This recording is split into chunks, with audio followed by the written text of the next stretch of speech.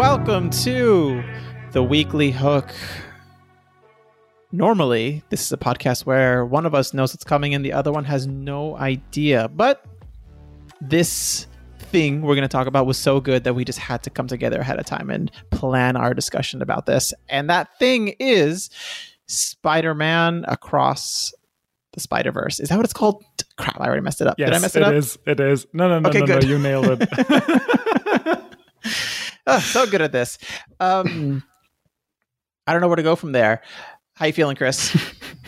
I'm feeling very, very good. It is very hot and humid where I am right now, but Who would have thought the middle of the Sahara in summer? Just so hot and humid. right. For everyone who's wondering, Chris is backpacking through Chad at the moment in the middle of the Sahara Desert. So keep on going, Chris. Thanks. But I did take some time. I'm in an internet cafe somewhere, just so we can record. So the commitment is just so real. We love it. It's a digital oasis. So here we are. How are you doing? I'm doing great, and I'm happy that we're here talking today. And if you, the listener, want to exhibit same amount of commitment or just a little bit less than Chris is to this podcast, follow us wherever you get your podcasts and just rate and review, share the podcast, share it around. And I don't know where else to go with that, but I will say I never found the right band, so I started my own. Nice. Yeah, I thought you were going to do without further ado, but not this time. I meant to, but I think I had two quotes prepped, and I just completely messed up the beginning, the whole thing, because I didn't even say we're your hookers. I'm just like, what? Yeah. This movie's just so good that I just threw caution to the wind and just ran head first without planning about what we're going to talk about or how I'm going to intro this podcast today. Amazing. So without further ado... bad things are gonna happen. It makes us who we are.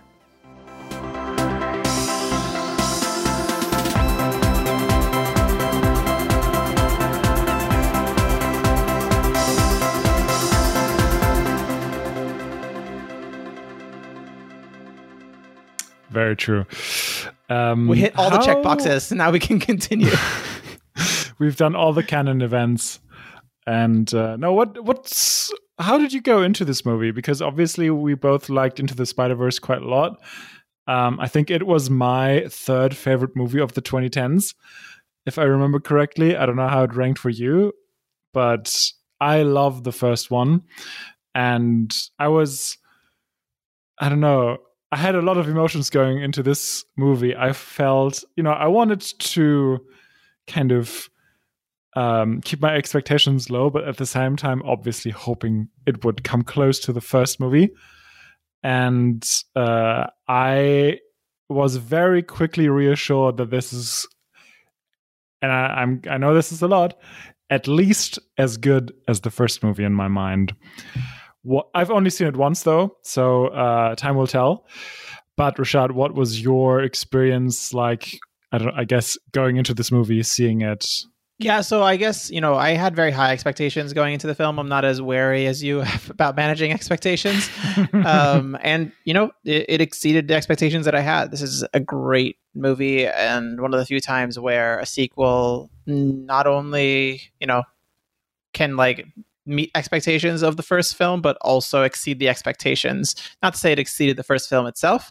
I think that the first film, I would say, is still slightly better, but this film just blew me away. The risks that the creators took, the audacity of the filmmaking, it was an absolute ride. It just you felt in the movie that you were going on a roller coaster and you came out of it just on cloud nine. Just I remember feeling coming out of the film the first time I watched it. I've seen it a couple times now, but the first time, just I kind of felt slightly lightheaded, walking as if I was slightly hovering above the earth as I was going. It was just so much of a ride, incredible.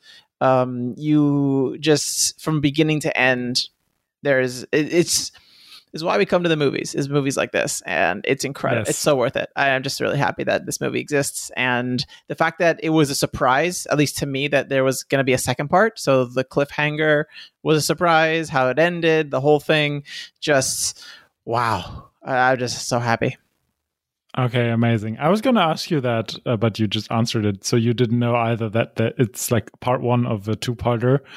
That's good. Because I didn't know anything about this movie. I didn't see the trailers, even though it played in front of another movie I saw a few months ago, and I did my very best. I closed my eyes. I tried to think about things, and like I didn't like close my ears, but I was very close to it. And I didn't get spoiled at all. I didn't know that this is a two-parter, and you didn't either from what you just said. So yeah, it was kind of a surprise. And my watching experience was I was preparing for the worst, because I was there in the cinema on, I think, a Monday afternoon, and I was like, oh great, I'm like here by myself, this is going to be amazing. And then just before the movie starts, this mother with two young boys comes walking in. I'm like, no, why are you doing this to me? But it was fine. It was fine. The children hate continues. Always. It will never end. It is a core memory of my identity now. Or a canon event. Memory, but that's a canon event in my life for sure. No, but it was all good. But they were aghast when I was like, oh, this is part one. See you again for part two. And they were like still throwing a fit as I was leaving the cinema. Yeah, I don't blame them. The cinema I was in was quite raucous as well, both with children and adults. And the cinema reaction to the end of the film was quite verbose. However, is that the right Nice. word here? But yes, it was really Sure. great. It was just so. It's when you go to a film, sometimes you feel the energy of the crowd, and that's the fun part for me. I don't want to talk for the both of us. For me, of going to movies, and it was just such an incredible ride, and that's, I guess, what I have to say. I don't really have much negative to say. I think the animation of the film just took even more risks than the first film. I mean, many more risks of the first film. The undertaking is even bigger as well, just the scope of it. I think that maybe led to a little bit extra fluff, than the first film, because the first film was such a tight movie in terms of its character arcs. There's no fat on the edges of the first film. This film doesn't have much. It has some stuff.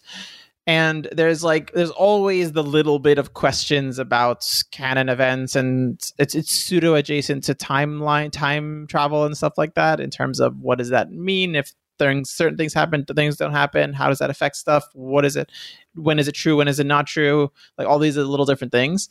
But in terms of like the movie, in terms of my enjoyment of it, in terms of my like love for what this thing is and all the things that they thought of, no complaints. Nice. Yeah, I think there were a few scenes where I thought, okay, this is literally just to show off their their image prowess, their artistic prowess. And it's like, we didn't really need this, but I still enjoy it a lot. And I don't know, just the art styles, as you said, they went even further than in the first one. Obviously starting out strong with things like the Renaissance vulture and like the fucking watercolors in Gwen's world. It's just so gorgeous. And I just loved it was so dazzling. It was so beautiful. That shot when she hugs her father and the colors of that scene, just how it pauses there for a moment in such a fast-paced movie. That just like closing my eyes and imagining that just really, just encapsulates the art of this film. For sure. And it's very interesting, this movie, because it has basically two protagonists and two antagonists, and I really love that parallel. Yeah, and I really like the sandwiching of Gwen's story with Miles Morales' story in the sense of this is her journey, I guess. If you talk about what's the main character arc and the quote unquote protagonist of the show. Yes, to a certain extent there is two, but it is really Gwen pushing everything that's happening in this, and she's the one who goes on quote unquote the hero's journey from beginning to end of this movie. She has a full arc. Miles does not. His arc is going to be the one that spans the two movies, I would imagine. Exactly. And it's hers. This is her story. Yep. And I'm loving it because I already loved her in the first movie. And so I was super, super happy to see her again and play an even bigger role and be introduced into her world, which was so good. And then obviously we have, Miles as well, dealing with his stuff in his world and the responsibilities of being Spider-Man. But also, kind of it's negative as work does sometimes. It negatively impacts your private life, and it does so with his parents in particular. And I am a little bit worried about his mother, the way they've set her up. I feel like maybe something's going to happen to her. That's going to be like the big event next in the next movie. But I just loved all of that as well, and just like the intermingling. And I think this is kind of so special because I hate all of this parallel universe stuff. I hate it so much, like time travel, multiverse. I never liked that, except for Into the Spider-Verse, and of course we had Everything Everywhere All at Once. But like those are two. I think maybe the only two examples in which I can get over it, but usually that just gets me out of movies or any other media immediately. That makes total sense. I mean, it is really hard to pull off. You have to also exhibit such a high level of creativity to make it worth it in a way. Mm-hmm. And then also it feels like you're artificially often extending the consequences. It's like, oh, the world's going to end. Okay, that's not big enough anymore. The universe is going to end. No, that's not big enough anymore. The multiverse has to end. And I think that is just so constructed, or feels so manipulative in a way when it's in lesser hands. But what's the beauty of this film is that it simultaneously is able to ground Spider-Man as that friendly neighborhood Spider-Man, and talking about his own personal journey and how he stops to, stop a Nike like shoe thief, and and how that impacts his relationship with his family. And then in the grand scheme of everything, in the face of the grand destruction of the multiverse, this is about this one teenager's relationship to his parents and wanting to save one person. And it just grounds that in a way that these other examples of multiversal doomsday stories it's too big to relate to, and it's unnecessary. Yeah, for sure. Too often it's just lazy and it doesn't really make sense, but they nail it here. I did think though with this, like, is it the Spider Society? I don't know, like the League of Spider People or whatever they're called. It's like, okay, so it's all well and good that they're working in this institution, but who's saving their world if they're off doing this thing? It's like, because they make a point, it's like thousands of spider people. And it's like, okay, so there are thousands of universes that are unprotected now because they're there. I don't know. They don't really mention that, but still, I enjoyed that whole bit a lot as well.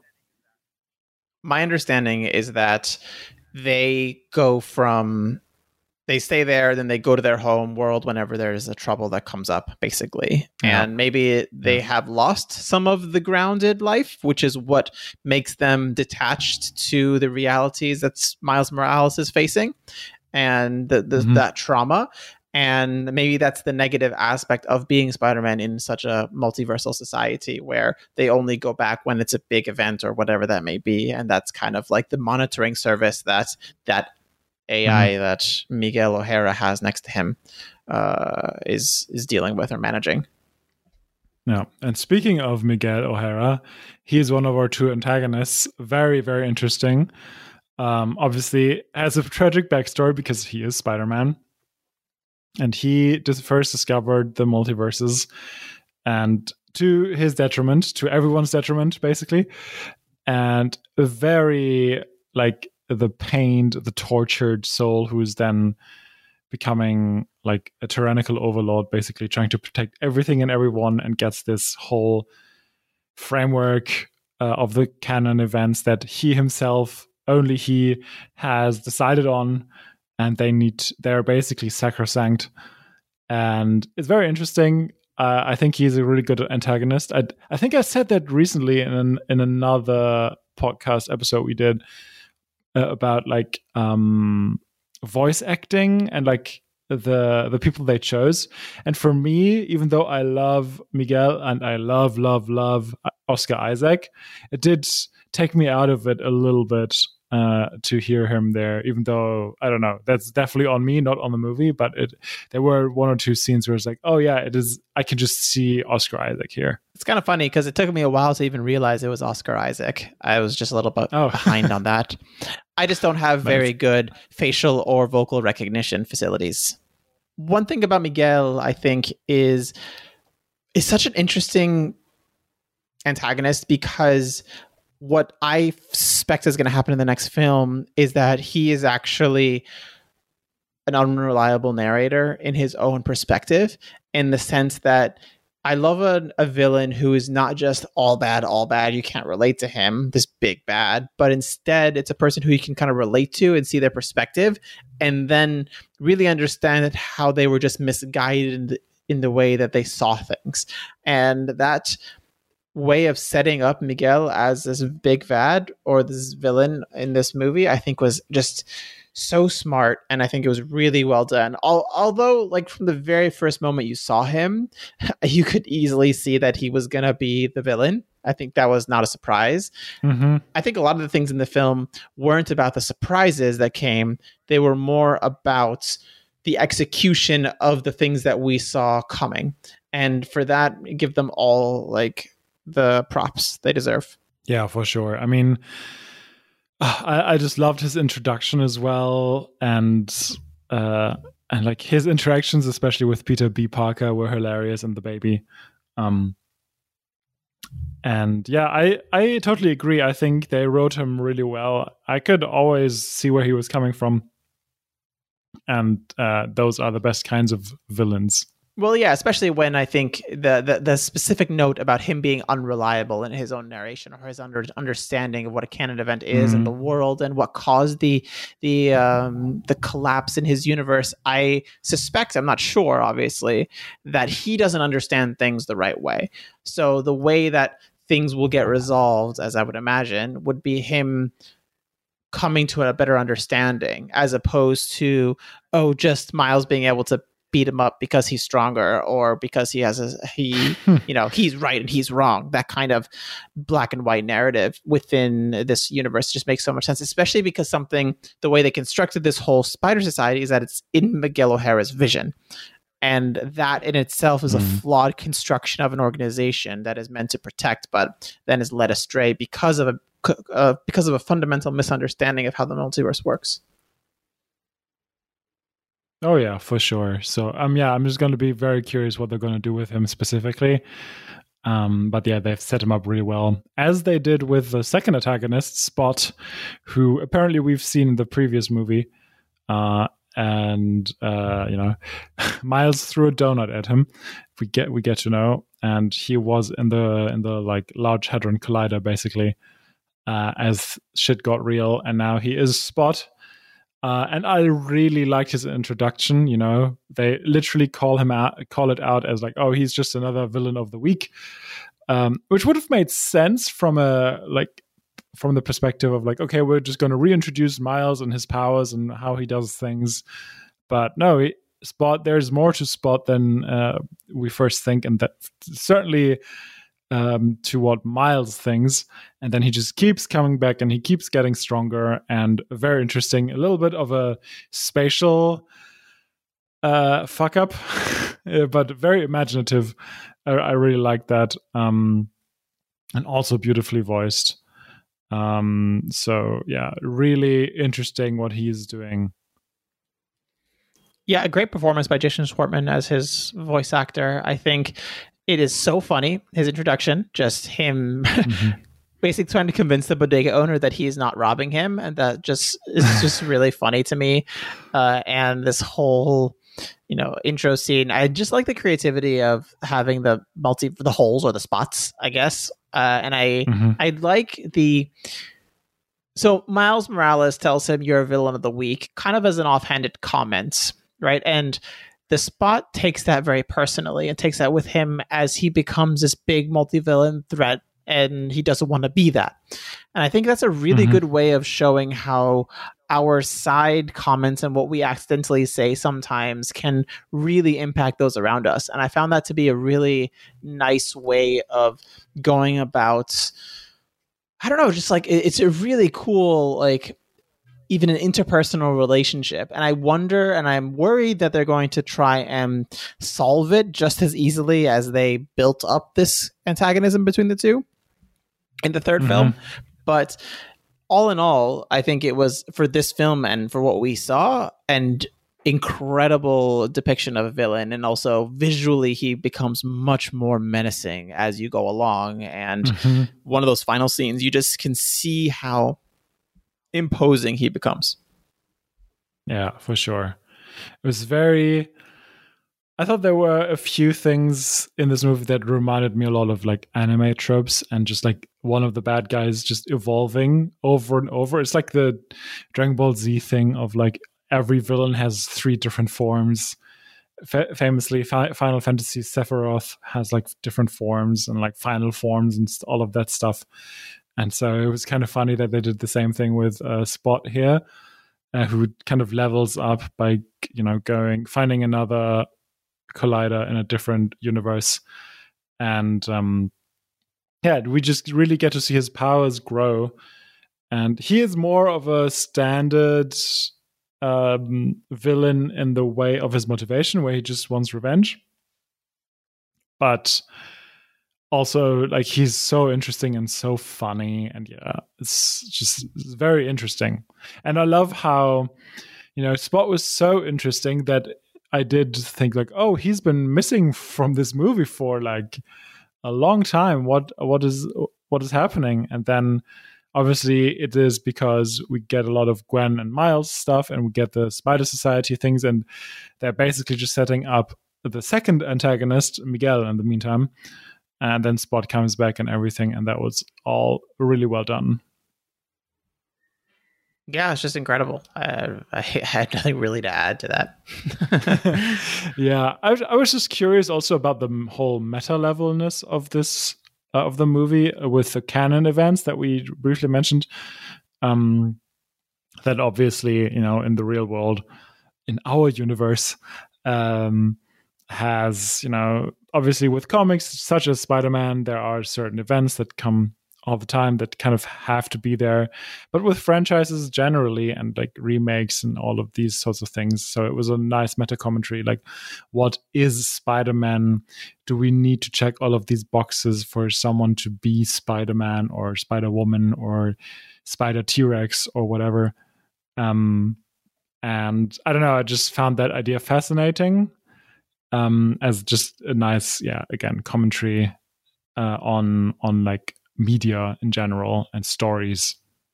Yeah, it's a good question. Like, what is or who is Spider-Man without Uncle Ben's death? Who is Spider-Man without any of these other things that happen to him? Does he become very different? Is he the same? Like, you can extend that to other superheroes or any other storytelling. What is the hero's journey without a specific incident, right? Or inciting incident? Exactly. And how did that change the course of the history? And I think that the answer for that will probably be revealed in the last film. But putting that question up in this movie was just so interesting to think about from, as you said, a meta level. For sure. And I am so curious about the third movie, and I'm very happy that it's going to come out next year already. So is it next year? I don't even know. Wow. Yep. Yeah. It is coming out in like 8 months or something like that. Whoa. Okay. I feel like I'm like on top of the discourse with so many different films, but for some reason with the Spider-Verse stuff, I really, really love them. And I think if the third film is just as good as these first two, it probably is the best trilogy of all time for me. But it is just like, for some reason, I just don't know what's going on in the back end. Yeah, I just heard that in another podcast where they talked about this movie. So, That's all I know. That's where I know it from. And yeah, because they basically did both of these movies at the same time, more or less. Oh, And that makes sense. which also is a much like an even bigger achievement. And yeah, I'm so curious what they're going to do with it and if they just keep this going, because again, it seemed almost impossible to reach the level of the first movie, and they did it. And so what's the third one going to be? I guess we'll see. I guess we'll find out. I guess we'll see. I think the one thing that I would say is that the high of the first movie, I think, was still a little higher in my mind. Like when I close my eyes and think about the first time, like the I forget what the music that's playing in the background, but basically the leap of faith kind of scene from the first movie.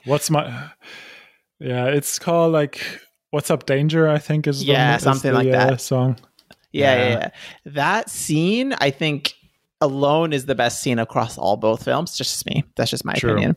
True. Yeah, so when you're talking about that level, like where I just rewatch it like 10 times like a week, no, not every week, but I would like to. It is, maybe this doesn't reach that high, but because we don't have the concluding arc specifically for Miles, and that's fine. Yeah. And I think the third movie will be incredible. I'm very excited for it. But overall, I think that this movie is, as you said, just as good, if not surpassed. It definitely surpassed the first movie in some aspects, in a holistic perspective, or from a holistic perspective. I'm not sure it was better, but it was just the same, just as good. And for me, one of the best movies, if not the best movie I've seen all year. Yeah, for sure. But before we end this discussion, of course, we have to do some top fours. And we have two prepared. And I think we should probably start with our top 4 Spider people. Yeah, let's do it. What's your number 4, Chris? Yeah, it's difficult. It is difficult. Of course, I have some honorable mentions. Of course. Only with this one. With the other top 4, I don't. I loved seeing Peter B. Parker again. And I mean, we literally see hundreds of Spider people, right? And we don't even just see Spider people. We also see the aforementioned Spider T-Rex. Shout out to Spider T-Rex. Or the Spider Cowboy with his horse, who also wears a mask. All of these great things. I really love Jess Drew. Great entrance, but they don't really know what to do with her. So I chose Miguel as my number 4 because he is just very intriguing. And, you know, I think they call him like a vampire ninja, and like just that is like reason enough to put him in my top 4. But he's just very interesting. He is like the darker side of the Spider people and very intriguing. Are we going to have the same top 4? Oh, God damn it, Chris.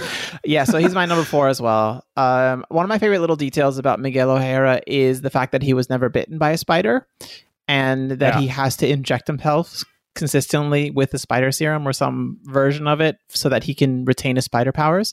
So it's a really cool little detail there that makes Spider-Man, or Miguel O'Hara's Spider-Man, really interesting. And I wonder if that's going to come to play, because they made a note of displaying that in the show, in the movie at one point. So yeah, and his power set is slightly different, which is really interesting. And then obviously he's the prime antagonist, I'd imagine, in the second film. So I'm very excited to see what happens with him. Sure.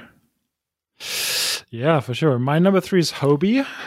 Okay, cool. So you're just relieved that we don't have the same top 4. Yeah.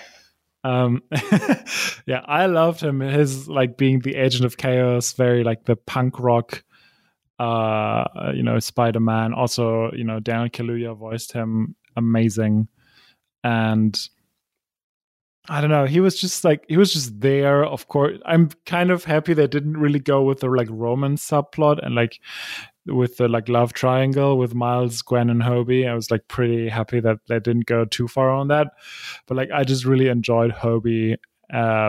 Like whenever I saw him and his like being like an anarchic personality, and which is also like just a little bit of a show, of course, but obviously coming back to help Miles in a crucial way. So I really enjoyed him. My favorite thing was Hobie was his relationship with the baby spider. I forget the baby Spider-Man name. I forget her name. Oh yeah. But True. it's so cute. And he was just like, that girl's a born anarchist. I'm just like, I love it. Yeah, so I love her. yeah. I think she like poops her diaper and he's like, oh yeah, shitting on the establishment or something of that nature. It's just so funny. Yeah. That was my favorite part, or my favorite sequence specifically with Hobie. And Nice. with that, my number 3 is Pav. He's the Spider-Man of Mumbai. Really cool, really funny. Obviously, like just his ability, his chemistry that he has with Gwen and Miles as they first arrive into his universe. His like. He's the ultimate happy-go-lucky Spider-Man, who's the opposite of Miguel O'Hara in some ways. He kind of, encompasses that idea that Spider-Man is just a kid who's happy and is smart and witty and funny and all these things. And I just love his interaction with the Gayatri, his girlfriend, and then also his, I think Captain Singh is her father. Yeah. And that relationship is just hilarious and very typical Spider-Man in a way. And his like little monologue about chai tea and coffee and all these things, just so funny. Was so good. Yeah. And his hair. Yeah, for sure. And my favorite joke from his little monologue thing is where he says, "This is where the traffic is, and this is where the traffic is, and this is where the traffic is." So funny. Yeah, just a great. To living in a metropolis. Oh my god, it's so funny. It's true. Yeah, I forgot about him a little bit. Nice. My number 2 is Gwen. I really enjoyed her. Again, like, I love her so much, and just we see so much more of her in this movie, which I was really happy about. And to see her full character arc was really touching. As you mentioned, the interactions with her father, so impactful. And I just think she's super cool. Go Gwen. Gwen's the best. Like, I really like Gwen. She's my number 2 as well. Well, I guess she's not the best if she's number 2, but she is the metaphorical best. I really like her. I like how she, interacts with her friends and her family, and like even how the opening where she's really dealing with the difficulties of Spider-Man, and she's obviously the main. She goes through the main journey to bring people together and lead her own spider team, I guess, of people. And I really like how she struggles throughout the film with balancing the different desires of Miles Morales, who she feels really close to, as well as this institution to which she feels responsible. And in the end, her world is just, I think, so gorgeous too. And her relationship with her father is so touching. So Gwen Stacy, you got to give it to her. She's amazing. Yeah, for sure. And just the themes of belonging and acceptance and all of that just really resonates with her specifically. And yeah, my number 1, obviously, Miles Morales. Yep, same. Not surprising, probably. He's just so much fun, but we see some depth there as well. He's really trying, but he's also just the stereotypical teenager, especially from in the eyes of his parents. And also just seeing his alter ego, I guess his evil self, if you will, was super interesting as well, who then becomes the Prowler because his father was killed. And also speaks to, real life dynamics. And just he is just so amazing, visually what he's doing. I love the running gag with his new outfit, how everybody is making fun of it. And he is very much this teenager, he just wants to belong to this cool club and everything, and wants to be accepted by his peers, and tries maybe a little bit too hard sometimes, but that's fine. And it's Miles. He's amazing. He's the best Spider-Man. In my mind, across everything, 100%. Not in this movie, only in everything. And he's absolutely incredible. Easy. So keep going, Miles Morales. Just give us a 3rd movie, and anoint you as the best superhero ever, maybe. Oh, I would already do that. But so last but not least, we obviously have our top 4 moments. What's your number 4? My number 4 is at the end of the chase with Miguel O'Hara and all the Spider-Man, when he kind of reveals that he was actually planning the whole thing all along, because the whole chase, you're just like thinking to yourself, just go invisible, just go invisible. They won't catch you, just go invisible. And then at the very end, he kind of like reveals, by telling Miguel how he lured everyone out here, and then he just jumps off. And it kind of mimics the first episode, the first movie's leap of faith. But he just jumps and then goes invisible. And I just love that moment that he's like, he's like, nah, I'm gonna do it my way, basically. I think he says something to that ilk, and you're just like, yeah, go. And it's just so cool. A cool moment. And it's kind of the end of, I think, the best action sequence of the movie. Yeah, for sure. And it's great writing as well, how we just all like cheer him on, for sure. It's incredible how in like a sea of Spider-Man, you root for one Spider. He's the Spider-Man of all the Spider-Man. Like, it's quite impressive how they're able to do that. The ultimate Spider-Man, for sure. My number 4 is also a Miguel and Miles scene, when Miguel tells Miles that he was never supposed to be Spider-Man, that the spider that bit him was actually from a different dimension. And that obviously goes very deep, also on a meta level, but also just like, messes with your identity, of course. And I thought that was a really interesting scene on all of the levels, basically. Yeah, I think it's really interesting because, like, it puts into question everything and ties together or not that, like, we just had no idea that was there. Like, in the first movie, obviously, there is a Peter Parker, and then there's a Miles Morales all of a sudden. And you're like, what? Why? How? But you don't even think about it because you just go with it because the first movie is so good. And this really just reveals everything. The best twists in my mind are the ones that reveal things you didn't even know you wanted to know. And that's incredible. For sure. And I guess with that, my number 3 is another twist. And it's the moment we realize that he's on Earth 42.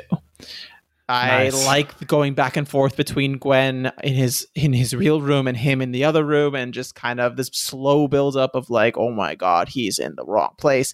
I think it's like, it wasn't something that was hidden in any way, shape, or form. I think it was quite obvious that it was going to happen, especially because, as he goes into the Wayback Machine or whatever it's called, he on the screen it says Earth 42, and obviously we see 42 on the spider throughout the whole movie. It's clear that that's where he is, but just the way that it's revealed to Gwen and Miles at the same time as it's revealed to the audience, an incredible incredible moment there. And in the theater I was watching it, and people were audibly gasping at that reveal. So it's something that just resonates with me. Very earned. My number 3 is your number 4, all the spider people chasing Miles. Like, just the entire sequence is amazing. And all of this back and forth, and how he just managed to slip through all of their grasps. And obviously the little jokes in the beginning, like, catch Spider-Man. He's like coming from like this particular Spider-Man. He's coming there. And then this other guy shows up. Is like, it's not me. It's not me. And then we have the callback to the meme with like, it's always like 3 spider people pointing at each other, which goes back to like an old Spider-Man cartoon. And then, the climax on the like spaceship or whatever it is. So great. And that's another anime style callback for me, like all of this like mass of people just like running behind like these 2 people, and then obviously the jump, just gorgeous. That pointing meme will never not be funny. It lands every time. Yeah, it's so good. My number 2 scene is the Spot's culmination, I guess, when he is victorious in Mumbaiton and he has the synchronous vision with Miles, and kind of that darkness that takes over the screen, his immersion from the ground floating up as like this menacing dark monster, just absolutely incredible. I really love that little moment between the 2 of them and what that kind of means for everything that comes after it. So as a pivotal like nexus point in the film, that's my number 2 scene. Nice. Yeah, mine is the entire like thing leading up to this, which is like basically the destruction of Mountbatten, and because I thought like visually it's so gorgeous, and what they do, and it's so dynamic, it's so quick paced, and just like it's just. And the team work between everyone is like really great on a character level as well. But like I'm mostly picking this for its visual impact. The thing is with this movie is that it just has both in spades. Great stuff visually and great characters, and there are very few things that just have both so well done. So it's just incredible. I don't know how to praise it more than that. And I guess with that, my number one scene is Gwen and Miles talking upside down from the Empire. Is it the Empire State Building? One of those buildings. I forget. New York. Yeah. Just them two talking, reflecting on their lives, their place, what it means, their relationships with their families.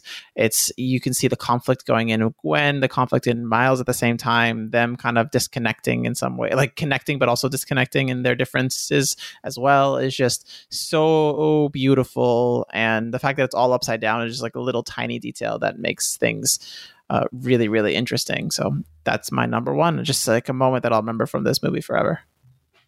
Yeah, it was again visually so striking, and I remember it was so great and impactful, and for me, honestly, almost visually so special that I almost forgot what they are actually talking about. But you're right, they're bonding so much about struggles that they both have. My number one is a scene you have talked about earlier, which is Gwen and her father reuniting, and also how that is portrayed visually. And I just think there are all of the different scenes we've talked about today were visual spectacles. This is very boiled down. It's very simple, but it's all the more powerful, and just the emotional impact was very real. Yeah, I mean, it is the culmination of her arc and her journey in this movie. And this movie is Gwen's movie, clearly. And I think that it's so touching to see their relationship come full circle and them being close again. And then also realizing that actually you can change the course of history or the course of canon events, just not in the way you expect. And just the fact that her father resigns from police captain and that effectively saves his life is just a really great way to undercut the expectation of canon events and the things that quote unquote must happen. And it's a great motivation for her turn towards Miles and away from Miguel O'Hara and his band of merry men. I'm just throwing in random references from just random stuff all over the place. Right? Yeah, it is. It is just a spectacular movie. I should probably see it again and again and again. I would recommend seeing it once more in theaters, just because you never know when you're going to get the chance to see it in theaters again. And then obviously, as Chris does, buy the DVD or buy the digital copy of the film and just go for it. Yep. Apparently, there are two cuts of the movie that are both circulating in cinemas right now, and there are little differences between the two, apparently. I've been reading up on this. The differences are so minuscule. They're little tiny like throwaway sequences here and there, but it's just a really funny little detail that there's like two of them going out and about in the world. Very interesting. All right, then I guess we'll just cut there. Thanks for listening. Thank you, Chris, for joining me on this conversation of such an amazing film. And I guess with that, for Chris, I'm Rashad, and we'll talk to you next time. Bye.